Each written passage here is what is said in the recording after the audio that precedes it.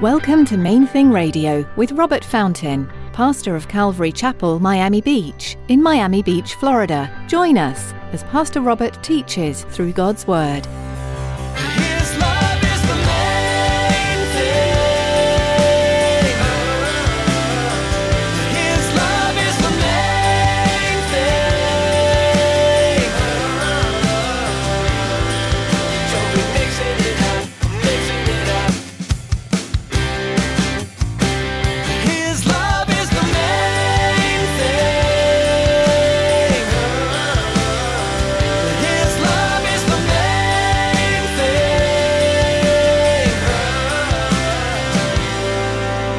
Imagine Paul's confusion when he heard those life-altering words, "I am Jesus, whom you are persecuting." Paul thought he was dead. He's like, those people are all heretics. They're all crazy. The carpenter that was crucified, they're saying he's the Messiah. He's not the Messiah. He's a dead man. He's been buried. And Jesus is like, no, I'm alive. Put yourself in Paul's shoes for a minute and think about what you just heard from Pastor Robert. The whole concept of Jesus and Christianity that you've spent your life fighting against turns out to be true. You'd be shocked too, right?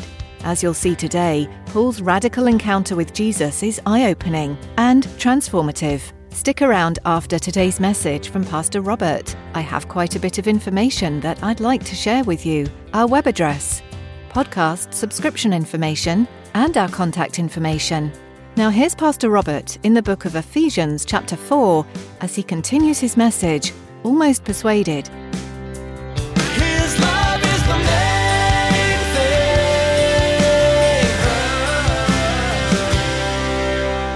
thing. Verse 15, speaking the truth in love may grow up in all things into him who is the head, Christ, from whom the whole body, joined and knit together by what every joint supplies, according to the effective working by which every part does its share, causes growth of the body for the edifying of itself in love.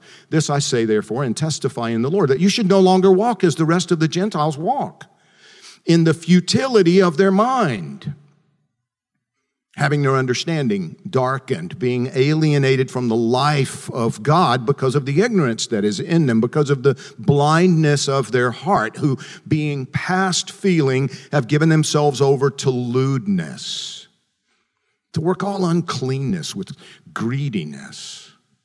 But you have not so learned Christ, if indeed you have heard him and been taught by him, as the truth is in Jesus, that you put off concerning your former conduct the old man, which grows corrupt according to the deceitful lusts, and be renewed in the spirit of your mind, and that you put on the new man, which was created according to God in true righteousness and holiness.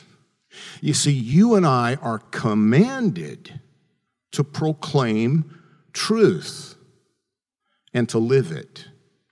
To live it. To live biblical truth, which means that we do it in his love. Speaking the truth in love. Living according to truth. Living in love. Not the kind of love that's so popularly proclaimed today, but the kind of love that's modeled for us in Scripture, modeled for us by Jesus himself. It's laid out in Ephesians chapter 5. He loved us. He gave himself for us so that we could see what love really looks like. Peter reminds us in 1 Peter 3:15 that our defense of our faith should always be done in meekness and fear, or as the New American Standard Version words it, gentleness and reverence. I love that. Do it. Defend what you believe. Defend your faith, but gently, with reverence. As Paul reminds us in the book of Romans, I can't wait to get to that. He's like, you don't be judging people. Don't be judging people because you're guilty of the same stuff. We are all guilty. And if we remember that, then we're not so quick to be obnoxious and unloving as we share truth. I remember hearing a guy many years ago, he said, I won't teach anything that I'm not applying in my own life. And I'm like, well, dude, I'd have to stop altogether then, because I'm doing the best I can here, but I'm human. And this book is holy and perfect, and truth is true whether or not I can live it out perfectly, right? I mean, if the whole Bible is wholly true, well then I'm just hopelessly wicked. I'm never going to be able to live that out in this lifetime. But I still have been commanded to teach it. Many years ago, it clicked with me. We were in South Beach in 1994. The first time I saw the hatefulness toward the homosexual community in the name of Jesus. I mean, it was just unbelievable. It was shocking how vile it was in the name of Christ. And I prayed so hard about this. Like, God, I got to say something next week to the church, because I have to address this. What do I say? How do I hold the line concerning your word without being painted with the same brush as those people that are just totally misrepresenting your heart? And the Lord spoke to me so clearly, you tell them that it's not loving if it's not true. But it's not truth if it's not lovingly presented. You can say true things and turn it into a lie, pervert it and twist it so that it's no longer God's truth, even though it's a true statement. If you're presenting it in a way that misrepresents God's heart.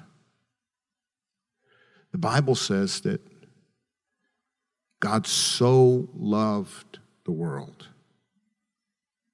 that he sent his only begotten Son.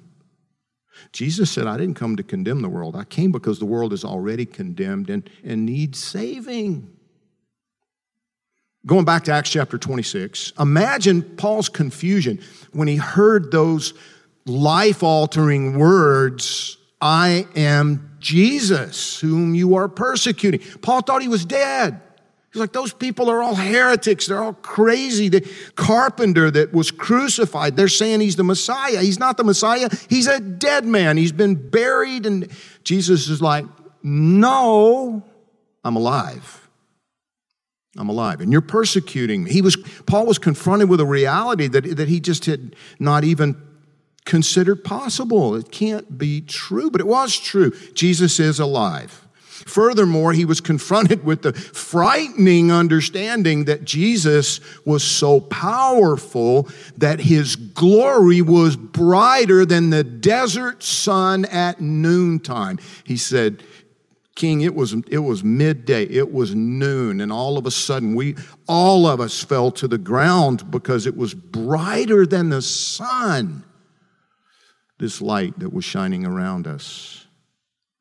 But then Paul was also confronted with the reality that Jesus did not see his passionate pursuit of Christians as being a pious endeavor, but as a personal persecution. He's like, you're persecuting me. It was a scary situation for the Apostle Paul. In verse 16 here in chapter 26, he continues his defense, recounting to Agrippa that Jesus said to him, but rise and stand on your feet, for I have appeared to you for this purpose, to make you a minister and a witness, both of the things which you have seen and of the things which I will yet reveal to you. I will deliver you from the Jewish people as well as from the Gentiles, to whom I now send you. Now see, that was another one. That would have been so crazy to digest. Here you've got this ultra-Orthodox rabbi who they believed that all the Gentiles were created because hell needed to be hot, so God was going to burn them. They were the firewood to fuel hell. They were no better than dogs, and it was impossible for them to ever be made part of God's plan, part of his family. And now Jesus says, I'm sending you to the Gentiles. I mean, that's another sermon. Because he could have chosen anybody, right? He could have chosen. God didn't have to choose the Apostle Paul for the Gentiles. He could have sent any of the other guys. His love is the main thing. His love is the main thing.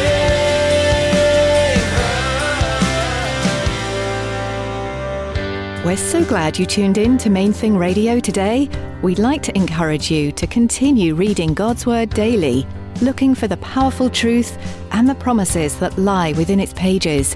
There's always something to learn from the Bible, and we hope you'll make it part of your daily routine. If you'd like to listen to more of Pastor Robert's teachings from the book of Acts, you'll find them at mainthingradio.com.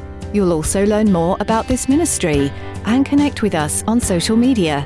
We also encourage you to subscribe to our podcast. Here's David to tell you more. Life these days moves fast. From one appointment to the next, most of us race through our days at blinding speed. But there's always a moment to pause. Those in-between times are great opportunities to connect with God. Subscribe to the Main Thing Radio podcast to enjoy messages like you heard today. Anytime, anywhere.